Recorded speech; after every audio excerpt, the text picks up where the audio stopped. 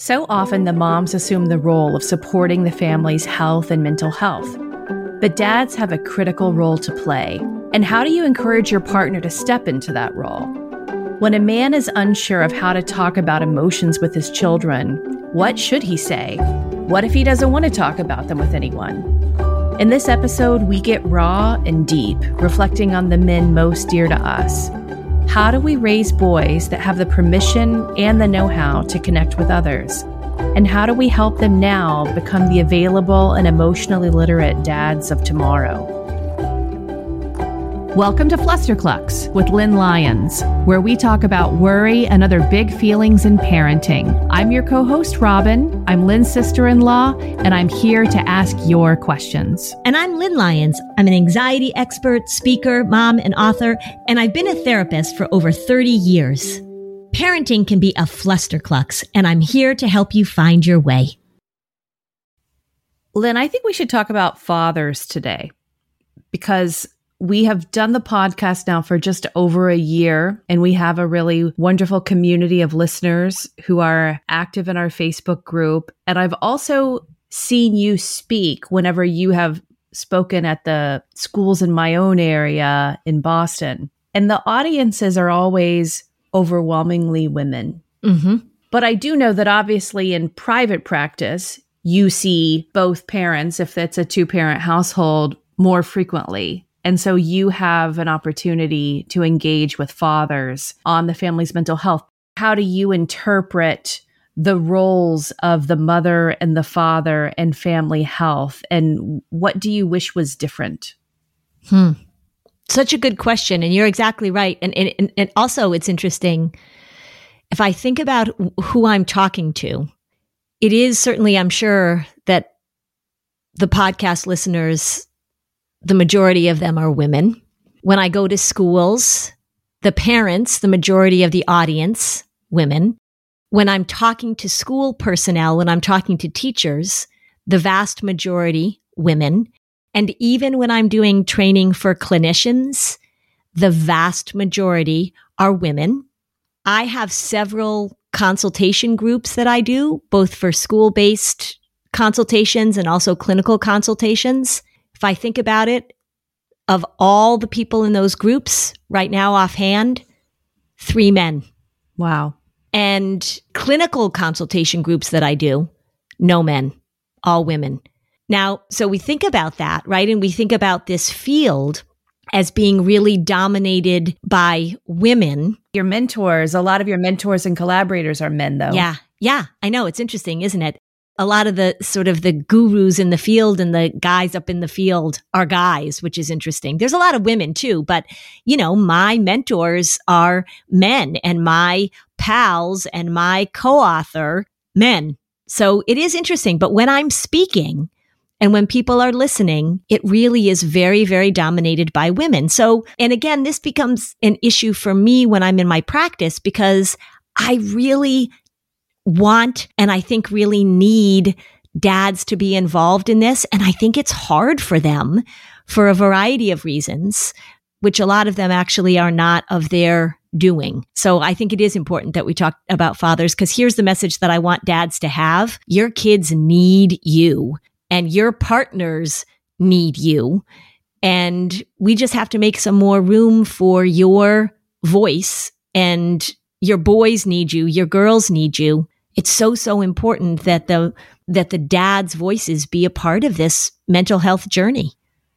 And I think oftentimes it's not, to be honest. Let's talk about why you think that is. You know, and actually there was just an article in the New York Times probably about a month ago, maybe, about moms taking on the role of the worrier in the family. Did you see that? We can post the link to that. I think that, you know, we like to think that we're equal in our partnerships. And we're talking about heterosexual couples here, that there's a mom and a dad. But I think that these dynamics can show up in all sorts of different couples. In this article in the New York Times, they talked about women really taking on the role as the worrier in the family. And I think that that is a very consistent and predictable pattern. I think there's a lot of reasons for it. We like to think that the roles of men and women in relationships that were on equal footing. I don't think that that's actually very true in a lot of ways, and particularly in terms of the emotional work that's done. I think people still fall into their roles.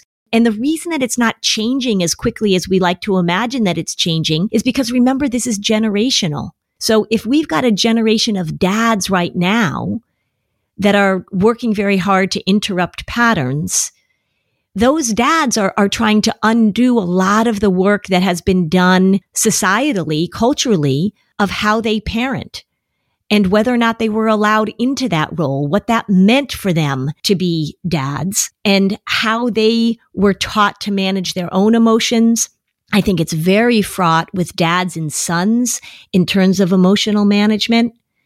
I think it's really hard for dads to talk to their sons and their daughters too, but more so with their sons about anxiety, about depression.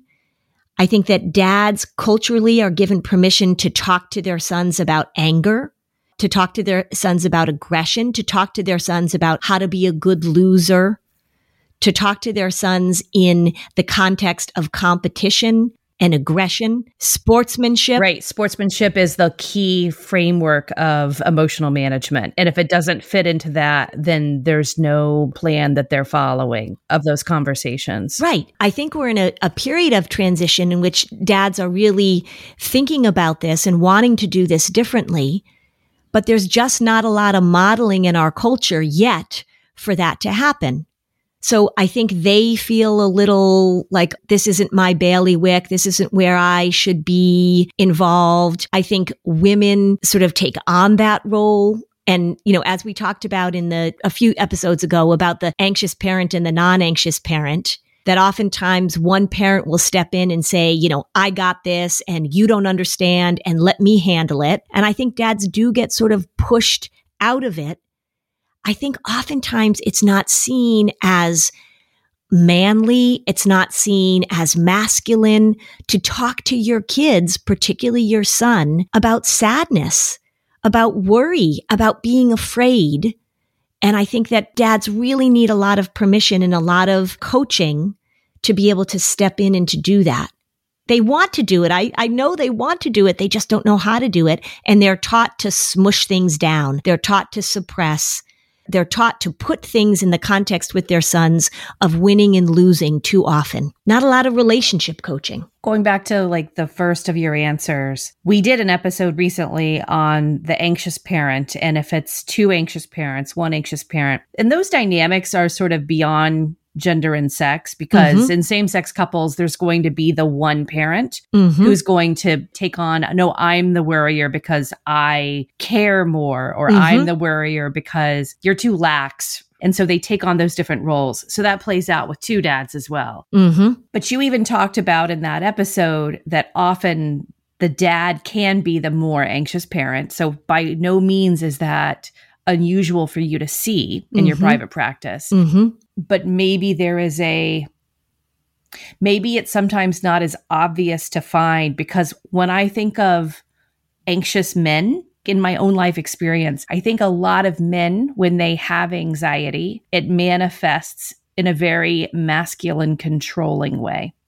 In a way that I think that is more culturally accepted, where anxiety is hiding behind of a man in control and a man who's going to decide this. It's my way or the highway and all of that. And we just say, oh, that's a stern patriarch, but you know otherwise. Well, because remember that if we talk about some of the ways that anxious parents parent, one of the fast tracks into anxiety for kids is parental control. And I think I probably have mentioned this in past episodes, but it bears repeating now. When we look at parental control and we look at rigidity, because anxiety loves rigidity, those are big symptoms of anxiety. There's that thing that I talked about called parental experiential avoidance, which means that a parent has a really difficult time with their own distress or with their child's distress. If you've got an anxious dad, if you've got an anxious man, and all of the cultural messages are don't show your vulnerability and there's not a lot of room for talking about what you're afraid of and what you're worried of, you step into that role of control and that role of rigidity. That's what anxiety wants. And that's such a good observation by you, Robin, that when we see these anxious dads, they tend to be more controlling. Not that anxious moms can't be controlling too, but dads tend to be more controlling, and that is absolutely accepted, that they can be controlling. And we go, oh God, what a control freak that guy is. And I do see that a lot. And I'll say to dads, so what's behind the control? Tell me about the fear. Tell me about the fear. They sort of look at me like, what do you mean? I can hear the way you're talking about this is that your desire to control is about fear. Oftentimes, your desire to make sure that your son is not vulnerable, that you're arming your son for battle. So you start to see that your child is a worrier. You start to see that you have a little child that's a more shy or more introverted or more hesitant. And you start to worry that that child, particularly if it's a son, is going to be more vulnerable. And you want to arm them for battle, and you want to arm you for battle. And that's where that control comes from. And then, boy, we really push down the sadness or the worry or the fear, because what's acceptable is the rigidity, the control, and the aggression oftentimes. When you and I started the podcast and I start talking to other friends about the topic of anxiety, I think people culturally have a very narrow view of how it plays out. Mm-hmm. And they think of someone who is maybe like fretting, or you probably know the words, but they think of someone who's like the stereotypical neurotic, et cetera. And of course, if people really had only that simplistic understanding of what anxiety is, they're missing many more ways that it is controlling our decision-making and our actions. Well, it's very much associated with weakness.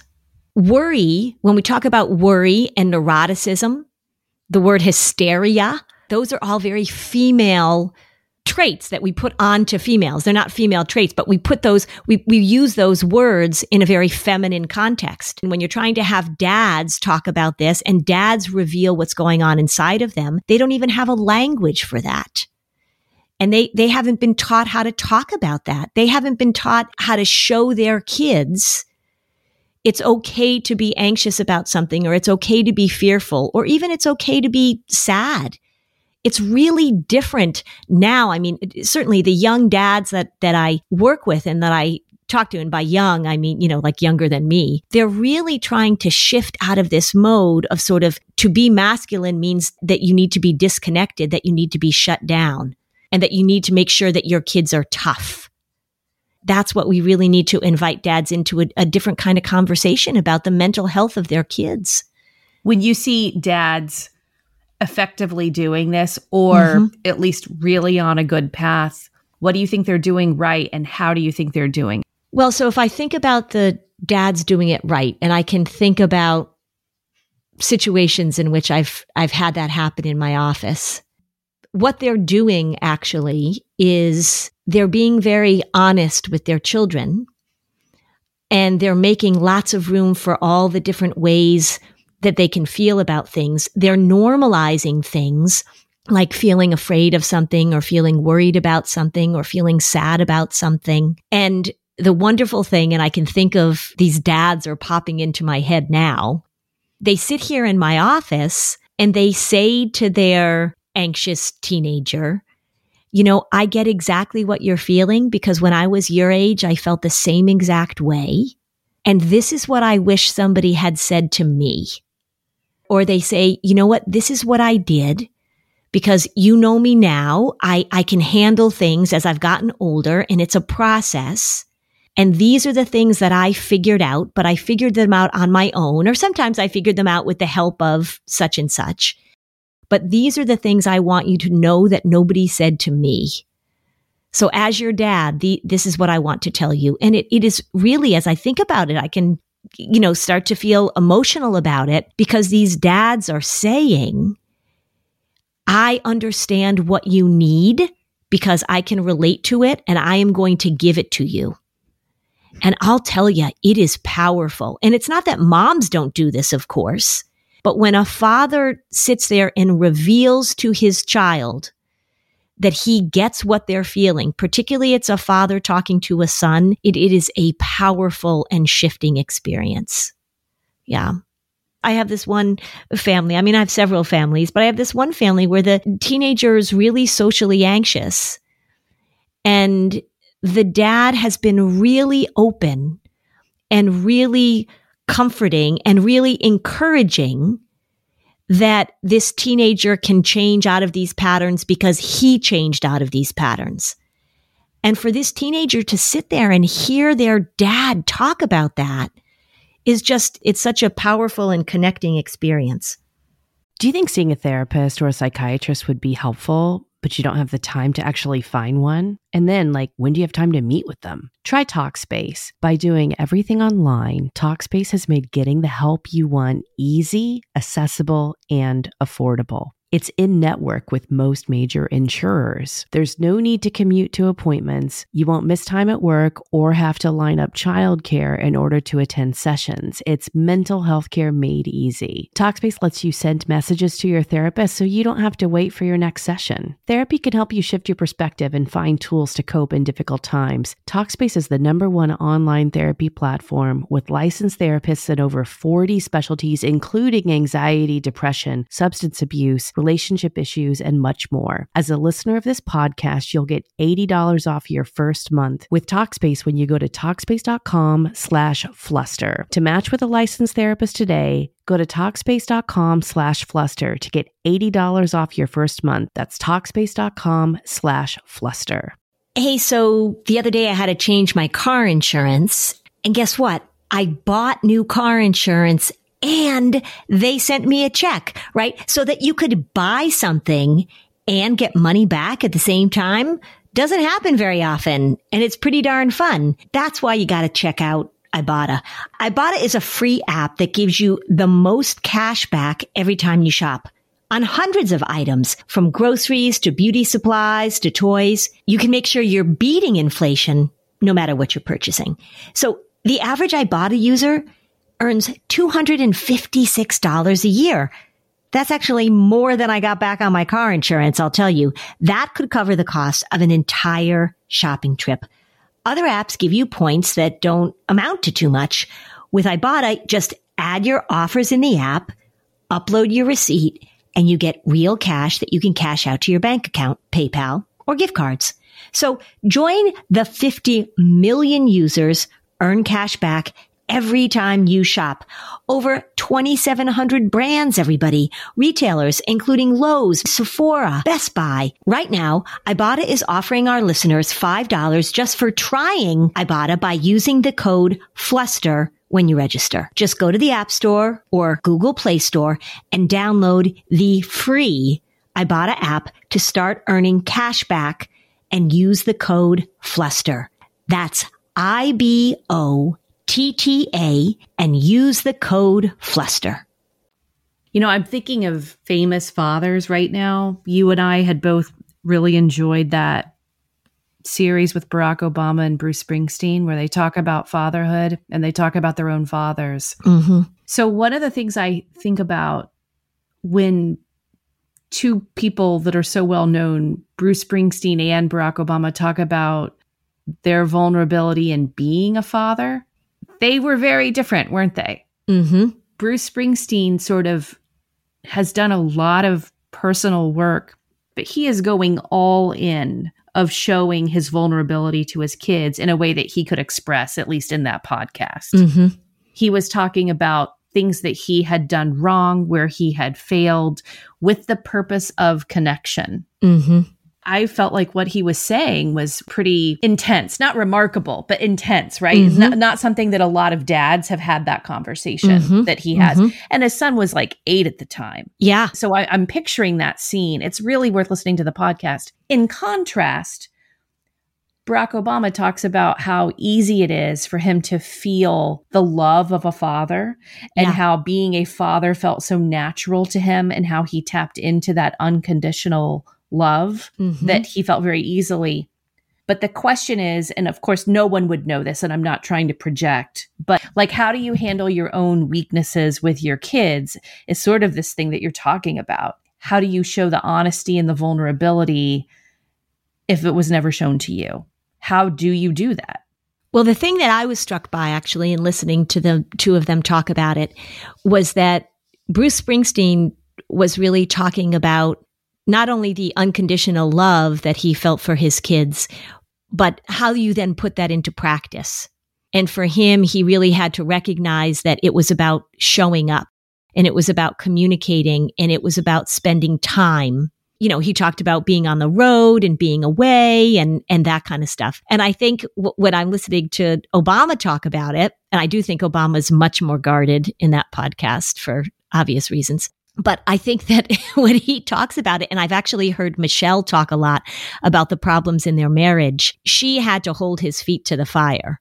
It seemed to me that it was the women in the family, right? Michelle, and he's got 2 daughters, and he's got his mother-in-law was living, saying, this is what you need to do, dude, because you are not getting it.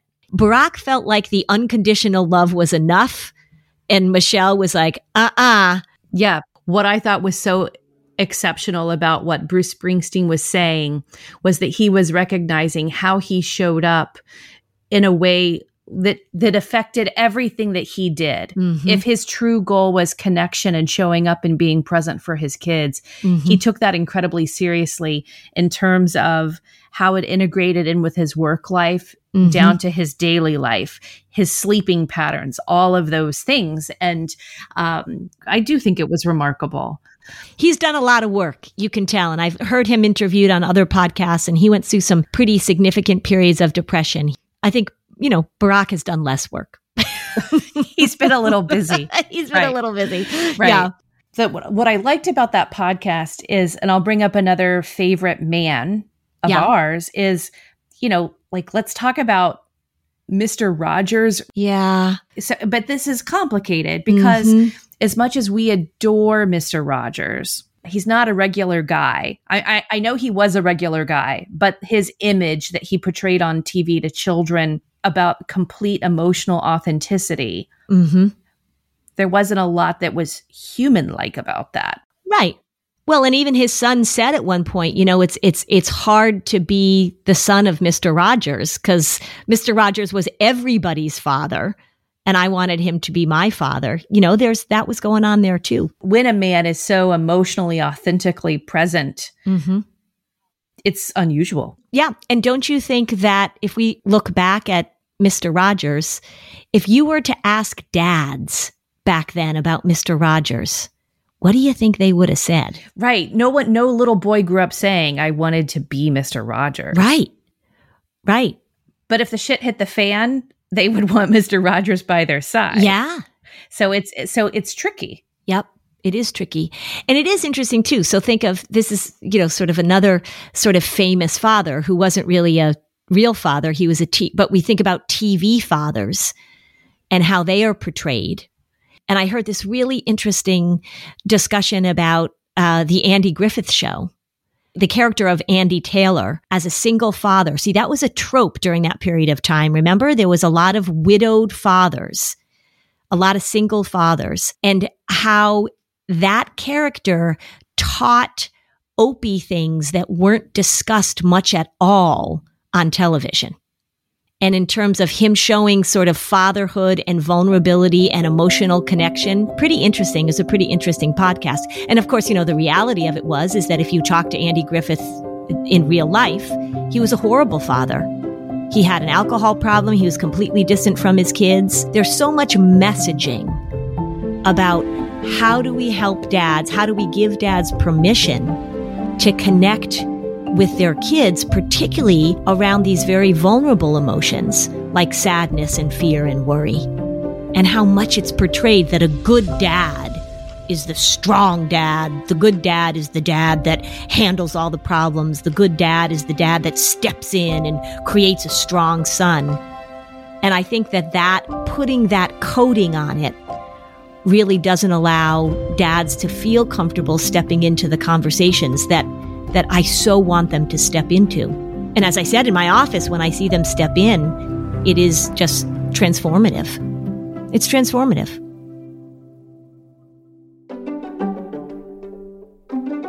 Have you ever wished you could work with Lynn to talk about your family? Here's your chance. We're excited to announce the second Flusterclux parenting retreat at Canyon Ranch in the Berkshires. This 2-night retreat will feature small group workshops with me and Lynn, a private consultation with Lynn, and all of the amenities of Canyon Ranch, a luxury wellness destination. It's not just a spa. It's so much fun. So much fun. Everything that I teach is really about emotional management, handling worry when it shows up, but it is so focused on prevention. These are skills that every family needs to know so that we can get ahead of this thing and you can have wonderful joy and connection with your kids. Join us October 22nd through 24th, and there's a link in the show notes and on flusterclux.com. For the moms listening to this who have a man in their life they're parenting with, there's only so much work that you can do. You can own 50% of your parenting dynamic when you're co-parenting. Mm-hmm. So what do you think is a way that one parent can support the other in coming further along down this path of vulnerability with the kids? Is there something? I think from the get-go, it's really important to pay attention to the sort of that the way we still set it up early on in parenting.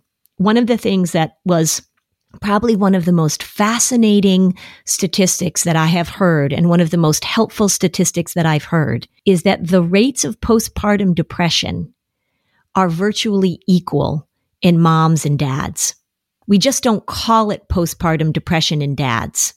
And we attribute it to things in moms that, like hormones and birth and all that kind of stuff, which are valid, of course. But I think that the way that you can help in creating this is to really give value to the dad's ability to talk to their children in a vulnerable way by making it okay and to say very directly, you have a lot to offer in terms of talking to our kids about sadness or worry or fear. And to even, if you're a mom, to even say, I've talked to the kids about this, or I do talk to the kids about this. You have such a valuable perspective. Can I ask you to have a conversation with our kids about this and to share some things about you? Because it's so important for them to hear your story, to really just ask directly in a way that says to them, your perspective is really valuable. Let me ask you this, though, because you're describing a moment in time that's perhaps 8 years after postpartum depression affected both parents or one parent. Mm-hmm. Right? When you're having that conversation with your child. Mm-hmm. Let's rewind and go back. And how do you, as a couple going into becoming parents, acknowledge depression? I mean, depression happens a lot. I know a lot of dads in my friends' marriages who have suffered with depression and other issues. It is not uncommon at all. Mm-hmm. And it depends on whether or not the dad is willing to go get help, or the dad develops other kinds of the self-coping mechanisms, right? Mm-hmm. I mean, that's so common. Mm-hmm. I mean, the rate of that in households is over 50%, I would think. Yeah. And I think that one of the things that you can talk about as a couple is really looking at depression as disconnection. And one of the things that is enormously helpful, so if I'm working with a young couple, or if I'm, they're expecting a child, I'm really clear with the dad. I tell them this. I say, look, the adjustment that you make to parenthood and all the things that are asked of you and how hard it is to figure this out, there's a lot of information and a lot of conversations about becoming a parent that are very mom-focused.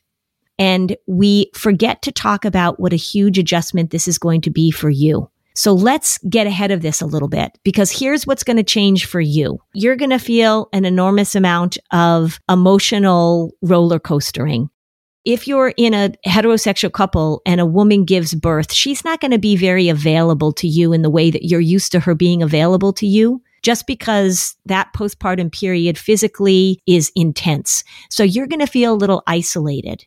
You're going to feel a little detached. You're going to feel like you don't quite know what to do. And you're going to start thinking about your future. And you're going to have all those same feelings that of sort of like, oh my gosh, they just handed me a baby. And we need to talk about those. And we need to recognize how different your life is going to be as well. And when I have that conversation, I can sort of see their shoulders soften a little bit. Oftentimes, people don't have conversations with young dads or new dads about that. And they think they're not supposed to feel this way, which is actually one of the things that gets moms into trouble, is that everybody talks about how being a parent is the most amazing experience you've ever had. And you're never gonna, I can't even describe to you what it's gonna feel like when that baby shows up and, oh my God, this is such an exciting time. And then when it happens and everybody has to make these huge adjustments, there's a lot of support, and not enough support, but there's a lot more support giving to moms during that and not to dads. And so to be able to talk from a very early time in your parenting about connection, about how you're going to connect with your partner, how you're going to connect with your baby, setting that stage as early as possible is so important. Truly, we think we're so evolved in sort of the equality of parenting and all that kind of stuff. I'm telling you, I see it every day, and we're not as evolved as we think we are. So being able to give dads and give moms permission to let connection happen is so, so important. Front-loading those conversations are so important, because once a child comes into their lives, there's just not a lot of time to have those conversations. They happen so much less frequently. Yeah. And I think that, for me, it's so much about normalizing. And I think where dads can get sort of left out of the conversation is that we don't normalize for them how hard it can be to be able to have these conversations and how different it's going to feel to have a conversation with your son that isn't about chin up, everybody loses, to give them the vocabulary and give them the permission. One of the most powerful things that I say to dads is, what do you wish when you were his age? If I'm sitting there talking to, and I've got a family and I've got a little anxious boy, if you were his age and you were feeling like he's feeling now, what do you wish that someone had said to you? And in particular, what would you have wanted to hear from your dad that would have made it okay for you to have these feelings?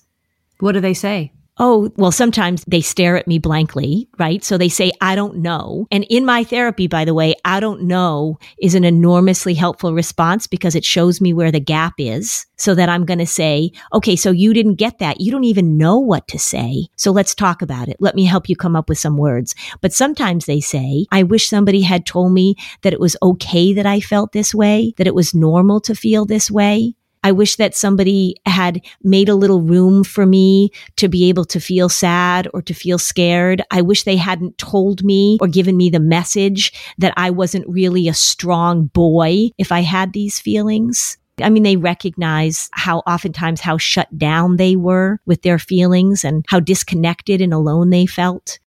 A lot of times the dads look at me and, they sort of stare at me and they say, I don't know, which means that nobody ever did that for them. And so we come up with a conversation. So let's say there is a dad who has a 5-year-old or a 4-year-old where conversations start to stick.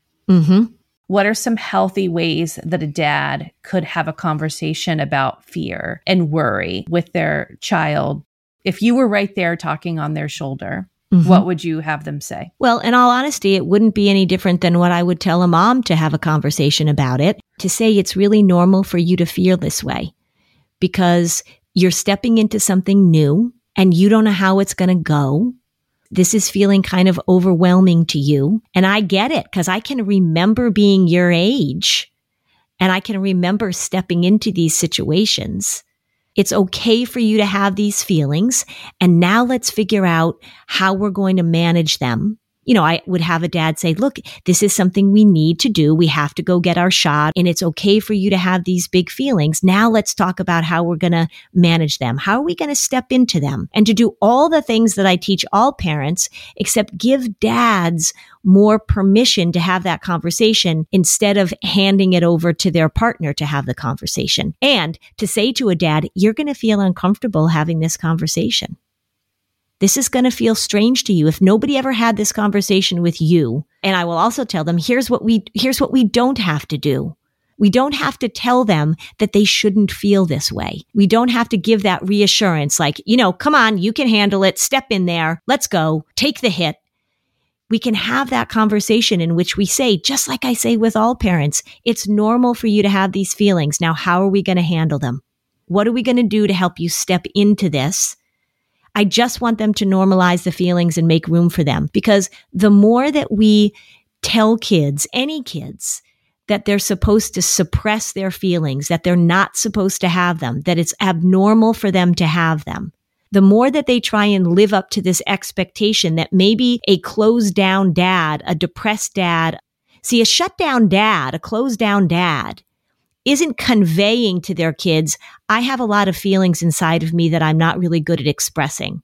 That's not the message they're giving. That might be what's going on. The message they're giving is, you shouldn't have these feelings because look, I don't. So how do we give permission for dads to say, this is what goes on inside of me too? And sometimes I handle it well and sometimes I don't. But a shut down, disconnected dad is showing their children, you shouldn't have these feelings. A shut down, disconnected dad that gets explosive at times, that gets controlling at times, is also saying to their kids, feelings are scary, don't go near them. And that's the message that we want to make sure that is not getting conveyed. Because you're shut down, you're not normalizing the internal world of your child when you don't show them and talk to them and convey to them that it's normal. Shut down moms can do this too, but we're talking about dads today. But that's what shut down dads do. Or I've heard so many dads say to me, I say, the dad, I want the dad in, and the other parent might say, well, he doesn't want to come in because he says he's not going to share his personal life with strangers. I go, okay, he's not sharing his personal life with the people that are most intimately connected to him. So sharing his life with a stranger is not the issue I'm trying to get at. It's sharing a life with the people who depend on him and love him the most. That's what we're going for. I'm just the conduit here. But, my job is not to have an intimate connection with this shut down dad. My job is to help him have an intimate connection with the people who need him the most. But it's that shut down, I'm not sharing myself. That's where things are problematic. How are those New Year's resolutions going? Well, many are destined to fail, but lucky for you, here's one easy resolution idea that we gave you that we can all make, and it will make your life easier. It'll be kinder to our planet, and it will transform the way you do laundry in 2024, and that is switching to Earth Breeze. Earth Breeze looks like dryer sheets, but it's ultra-concentrated laundry detergent, and it couldn't be easier. You just throw a sheet in with your laundry in any temperature, and you watch it dissolve in any wash cycle, hot or cold. There's no measuring, there's no mess, there's no fuss, there's no wasteful plastic jug. Earth Breeze fights everyday stains and odors, giving you an amazing clean every time. The best part is you'll never run out again thanks to Earth Breeze flexible subscription that you can adjust, pause, or cancel at any time with no hidden fees or penalties. And you'll save a whopping 40% when you subscribe. Shipping's always free, and it comes in a slim cardboard envelope that saves a ton of space. So switching to Earth Breeze won't only make laundry day easier for you, but it will also be easier on the planet. So help me make plastic jugs a thing of the past. And if Earth Breeze doesn't end up being the 2024 update of your dreams, you don't even have to return it. Just let them know it's not for you, and you'll get a full refund, no questions asked. Get started with Earth Breeze and save 40%. Go to earthbreeze.com/flusterclux. That's earthbreeze.com/flusterclux for 40% off your subscription. This message is sponsored by Greenlight. So when you're a parent, you're going to have your fair share of big talks with your kids, right? About all sorts of big topics. One of those big talks should involve money.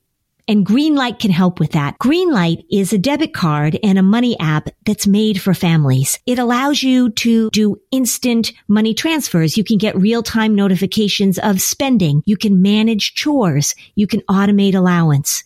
I know with my kids, we really wanted to help them see the cause and effect, right? If you spend money now, you're not going to have it later. If you earn money now and you save it, maybe you can put it towards some big purchase that you're looking forward to. This is called financial literacy, and it allows kids to build independence, to learn how money works, to make them better savers, better spenders. The Greenlight app also comes with an in-app financial literacy game. It's called Level Up, so that kids can build money confidence through videos, bite-sized challenges, mini games, and more. More than 6 million parents and kids use Greenlight to learn how to make responsible financial choices. So stop putting off the money talk and start putting your kids on the right path. Sign up for Greenlight today and get your first month free at greenlight.com/fluster. That's greenlight.com/fluster to try Greenlight for free. Greenlight.com/fluster.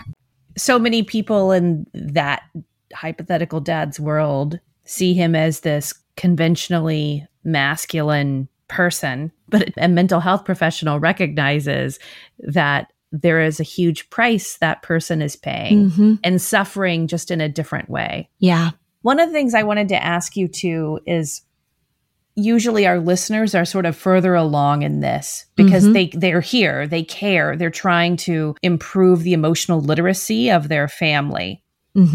But I think that it's important to say that showing up and having conversations around emotional literacy with your sons doesn't mean that your sons will end up like Fred Rogers, is what I'm trying to say.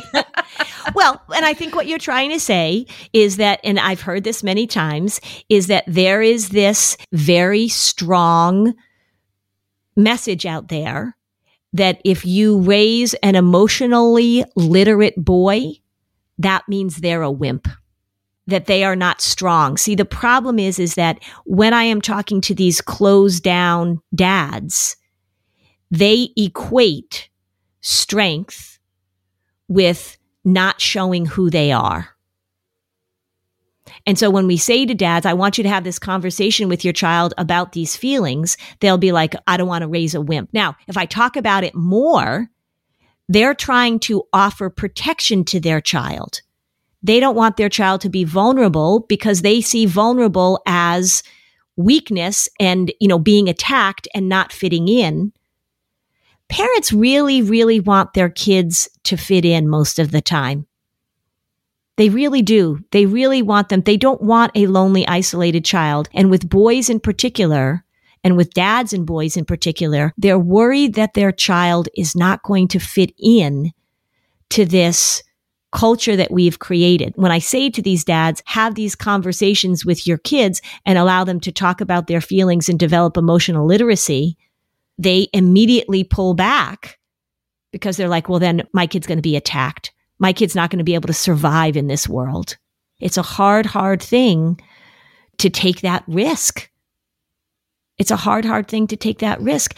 And I think that it doesn't have to be all or nothing because, we do want kids to be able to go out into the world and feel like they can protect themselves. And again, to know the difference between when you share something and when you don't share something.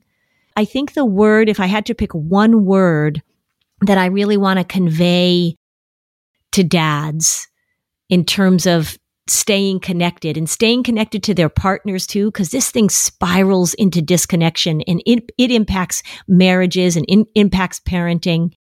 I think the word tenderness is really just such an important word, that it's okay for you to be tender with your kids. It's okay for you to show softness in that realm with your kids. And it doesn't mean that you are making them weak. You're actually teaching them a really, really important skill that's going to bolster their emotional management and bolster their mental health and bolster their ability to connect with other people. Loneliness and isolation and disconnection are at the root of so many of the struggles that we have as human beings. When I think of both men I'm related to and then male friends, that I had in school that we've sort of grown up together.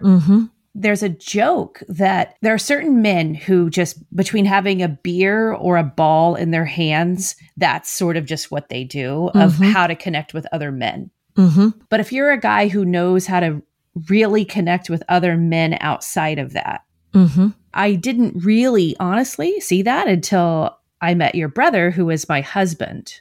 I'd never seen men relate to each other and have such deep friendships and deep conversations the way he did. And it was a really beautiful thing to see. Clearly, I chose a partner who I think sort of gets this more than the average guy, because that's what I was drawn to. But the thing that was so beautiful for me to see is I saw that he brought this to his other male friendships. And his friends met him here. And I see what it's like for adult men to really connect in their vulnerability and their strength. It makes me sad that I think it's kind of rare. It is rare. So I feel like the goal is not only how to protect your kids, how to raise strong kids, how to do all of these things, but going in this direction has a very self-satisfying purpose as well. Right. Again, when we talk about disconnection and we talk about isolation and we talk about loneliness, we can talk about it in the context of fathers talking to their children, but also just men being able to have a place where they can connect to other people. And I know several incredibly gifted people in my field that this is their area of expertise. You know, this is what they look at. This is what they examine. There was a book I read a long time ago called Man Enough, and it was by this really great therapist who's since died, but it was really eye-opening for me because it talked about, instead of being angry or instead of being disappointed or instead of talking to men as if they don't measure up, he was really talking about how much they need connection and how do we help them get that. So I think it's true is that if you have a dad who is willing to take that risk and to model that for their kids and to talk to their kids about that, you are giving your children, particularly your boys, an incredible gift because you're giving yourself an incredible gift. If you're a mom listening to this and you're raising a boy, what are the key things that they should be thinking about? The mom raising a boy? To raise the boys who become these fathers, who show up in their vulnerability. Well, I mean, I think, I've got two of them. You do? I remember talking to somebody and them asking me this question a long time ago. And I said, my goal is to raise kind, sweet boys who can connect with other people. And I wanted them to be respectful. I wanted them to get out of this role of sort of like, we have to be this big, tough boy. A little self-disclosure here, which you can all make some conclusions about. My father-in-law, who raised my husband, literally had physical contact with his grandsons twice in their lives. That's right. I remember you telling me that your father-in-law only held your firstborn one time. So, there was work that needed to be done. So we've worked really hard at that. My husband said to me when I found out that I was pregnant the first time, I don't want to have sons. I want to have girls. He was afraid of being a father to sons. And we've worked so hard on that. And look, it's a constant battle because it's there. But that's what we've really worked on, is to be able to raise sweet, kind boys who are respectful and who are able to talk about what's going on inside of them. And, again, it's a work in progress for sure.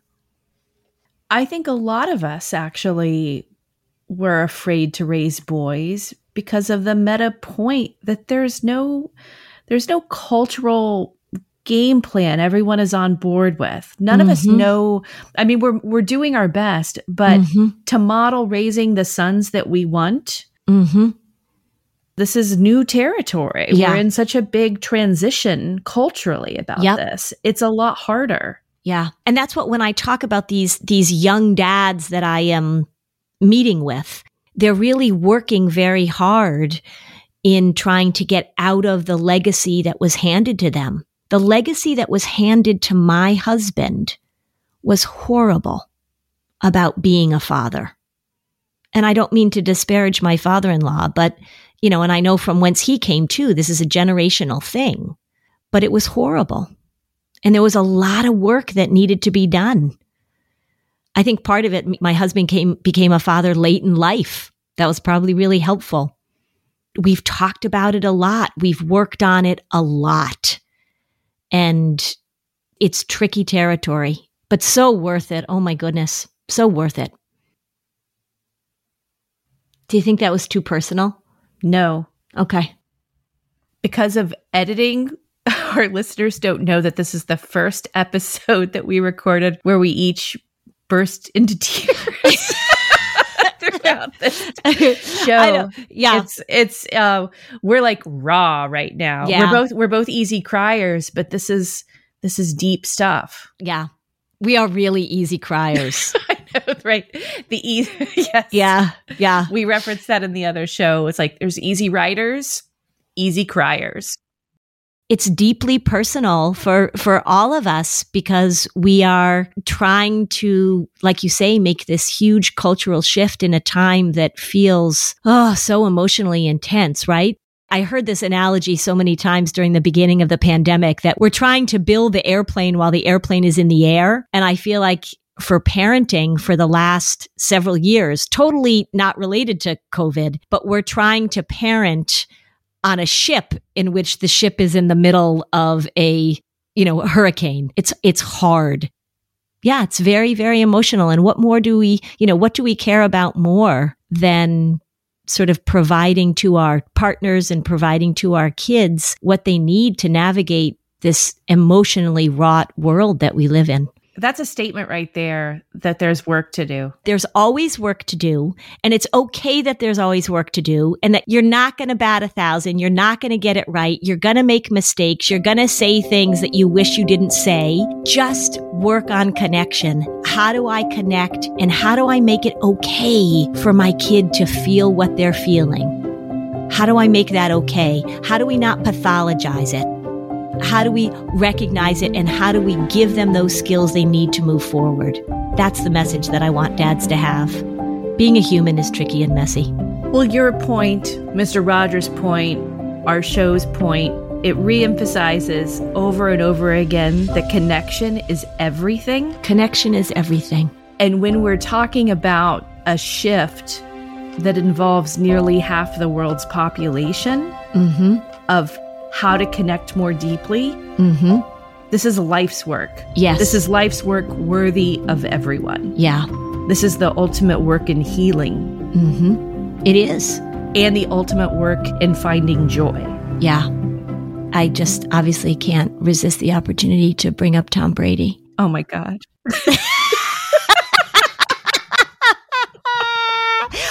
So it's just a little tiny thing. It's not like I'm saying Tom Brady is the best father, but he probably is. I mean, he's definitely the most handsome father. No. Bear with me. Do you remember that do you remember? I talk as if you saw this. Like, remember everybody when we all watched the Tom versus Time documentary? Some of you probably didn't.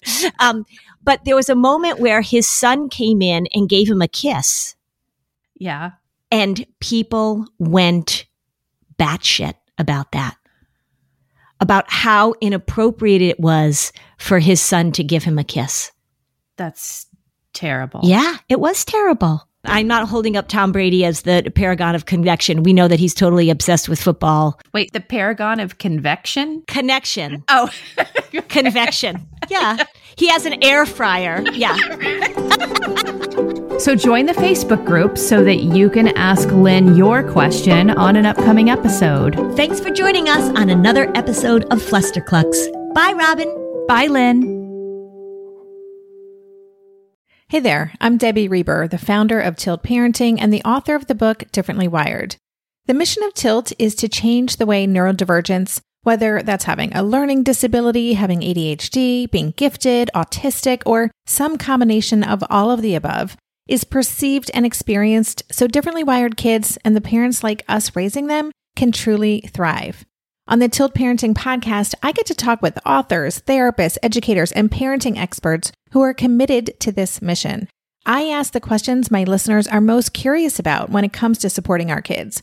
And in turn, my guests share strategies for challenges, out-of-the-box ideas for navigating school, best practices for therapies, tips for advocating, and so many thoughtful insights on what it really takes to help our kids grow up feeling seen and respected so they can create awesome lives for themselves. I know that raising a differently wired kid can feel overwhelming and isolating, but I promise you, you are not alone, and it can feel so much better. If you're on this parenting journey, come listen to Tilt Parenting. Together, we can shift this paradigm and show up for our exceptional kids with hope, possibility, and joy.